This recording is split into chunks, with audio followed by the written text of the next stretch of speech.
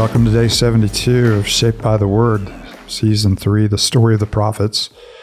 We've grown to love the prophets because all the themes that we find in the gospel and find fulfilled in Christ are here in the prophets. It talks about, God's judgment, and of course our sins were judged in Christ. And it talks about God's regathering his people and restoring their fortunes. And of course that too has happened, for us in the person of Christ. So we just come through a huge section of Isaiah, beginning in chapter 13 and going through chapter 27 that talks about the judgment of the nations. And then there's glimpses of the hope that God holds out to Israel.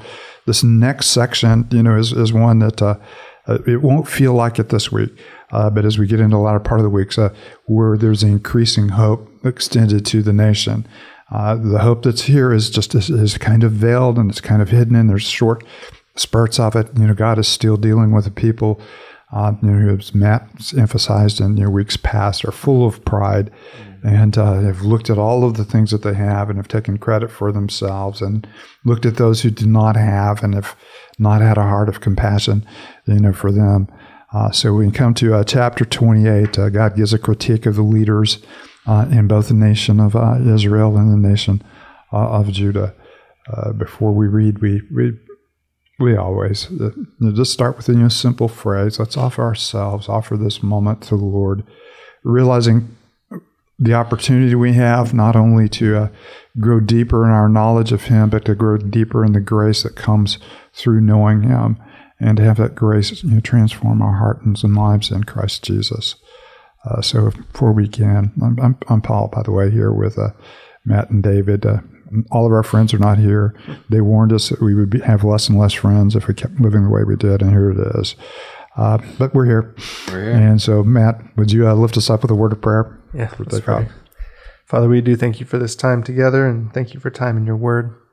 Father, you are gracious and kind to us to reveal yourself both through your word and through your Son. And so, Father, we ask as we continue to make our way through Isaiah, that you would continue to do a great work in us, continue to draw us to yourself. And Father, we do thank you for the portrait that we receive through Isaiah of who you are and what you've done. Father, thank you for the reminders and the pointers that Isaiah brings, calling our attention to who you are and to what you've done in Christ Jesus. Would that shape us, be with us as we continue to read, and Father, give us wisdom.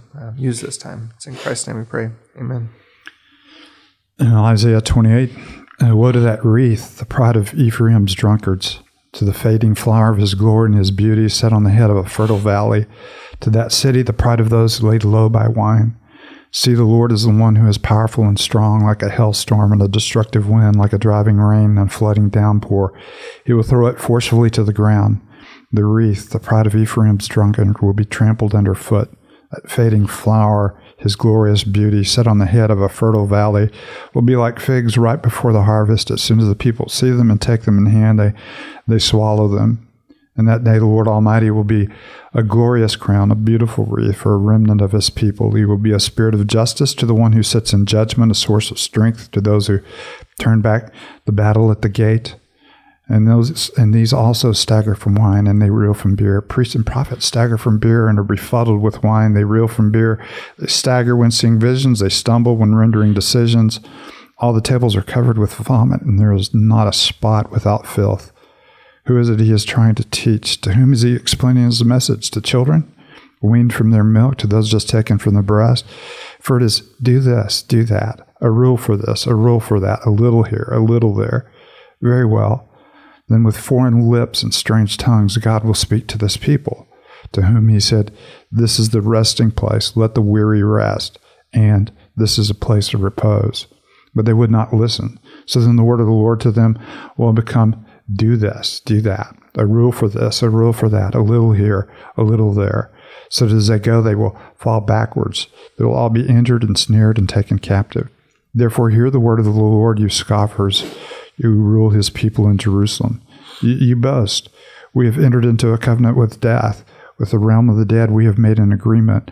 When an overwhelming scourge sweeps by, it cannot touch us, for we have made a lie our refuge and falsehood our hiding place. So this is what the sovereign Lord says. See, I lay in Zion a stone, a tested stone, a precious cornerstone for a sure foundation. The one who relies on it will never be stricken with panic. I'll make justice the measuring line and righteousness the plumb line. Hill will sweep away your refuge, the lie, the water, and overflow your hiding place. Your covenant with death will be annulled. Your agreement with the realm of the dead will not stand. When the overwhelming scourge sweeps by, you will be beaten down by it. As often as it comes, it will carry you away. Morning after morning, by day and night, it will sweep through. The understanding of this message will bring sheer terror. The bed is too short to stretch out on, the blanket too narrow to wrap around you. The Lord will rise up as he did at Mount Perazim. He will rouse himself in the valley of Gibeon to do his work, his strange work, and perform his task, his alien task. Now stop your mocking, or your chains will become heavier. The Lord Almighty, has told me of the destruction decreed against the whole land. Listen and hear my voice. Pay attention and hear what I say. When a farmer plows for planting, does he plow continually? Does he keep on breaking up and working the soil? When he has leveled the surface, does he not sow caraway and scatter cumin? Does he not plant wheat in its place, barley in its plot, and spelt in the field? His God instructs him and teaches him the right way. Caraway is not threshed with a sledge, nor is the wheel of a cart rolled over cumin. Caraway is beaten with a rod and cumin with a stick. Grain must be ground to make bread, so one does not go on threshing forever. The wheels of a threshing cart may be rolled over it, but one does not use horses to grind grain. As all this also comes from the Lord Almighty, whose plan is wonderful, whose wisdom is magnificent. Kind of an interesting analogy he gets to. In the end, he talks about the work of a farmer, and this is a kind of common metaphor that we have when we talk about having the right tool for the right job. And he said with things like cumin and caraway, you don't have these big old threshing carts, and you don't run over it and roll it down. There's a very delicate process there. And he's saying this is what I'm doing, even though in judgment, in my wisdom, I'm doing the right thing at the right time in the right way, so as to bear fruit for the nation, which is the image that he's using here, and he's talking about the wisdom of God's plans. What often, he says this seems a strange thing to you, and it often does seem a strange thing to us what God is doing. But He knows exactly when to plow, exactly when to thresh, and exactly how to thresh. He doesn't use a horse for beating out grain, or a giant wheel for gently removing the seeds of caraway. And so all of God's ways are perfect, is what he's trying to say, even though in this instance to you it will not feel like it. Yeah. And that's how he ends it, right? In 29, like, all this comes from the Lord Almighty, whose plan is wonderful and his wisdom is magnificent.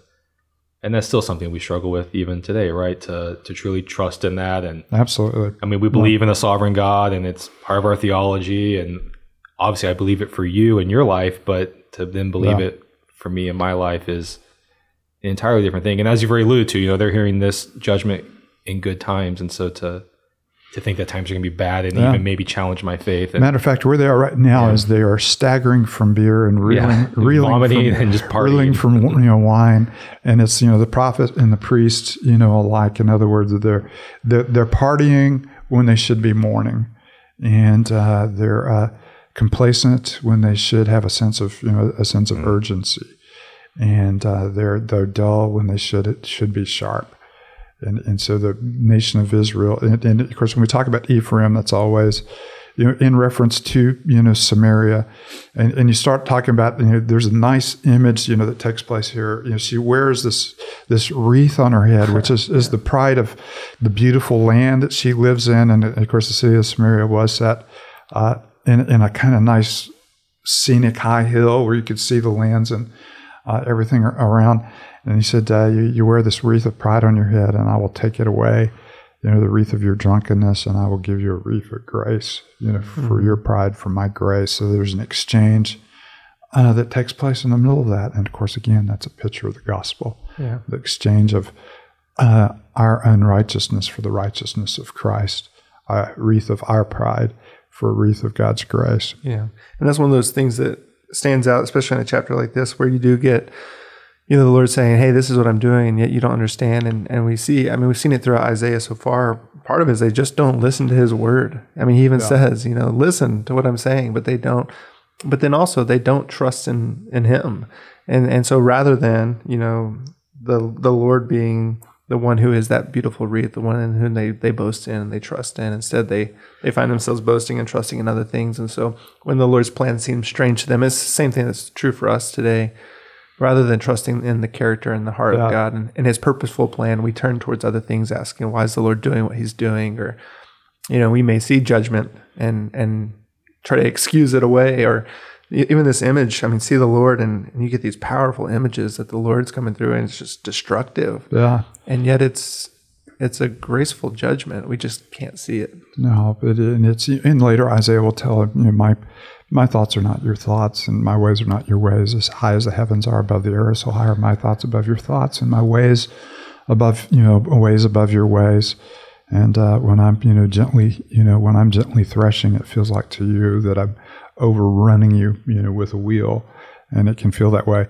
And of course, he's talked about it. You've made a covenant of death, and of course, the covenant of death is any time we have aligned ourselves with anything other than God. The writer of Proverbs, a generation or two before this, or actually a generation or 4 or 5 before this, remind us there's a way that seems right to us, but its end is death because it separates us from God. It said, you've made a covenant with death. You're relying on Egypt. Mm-hmm. You're relying on, your alliances, which we're going to get into, a little bit later in this week. You're relying on your own wealth. You're relying on your own fornications, and all of those are ultimately going to, lead to your ruin. A covenant of life, of course, is any time we've united ourselves with God in his purposes, for he is the one who gives life. I love what Jesus said in John. Just as the Father has life in himself, he has granted the Son to have life in himself. And of course, he invites us to come to him so that we might have life. David, why don't you close us with a word of prayer? Yeah, let's pray. What a wonderful invitation you have given us. We take refuge in so many other things, so often besides you, Lord. And so help us to be a people that come to you, find true rest, find refuge from the weariness of life. And we know that that's found in you. So maybe we be people that hear you, come to you, and in that, may you graciously meet us, restore us, and renew us to live in such a way that brings you honor and glory. And we pray that all in the name of Jesus. Amen.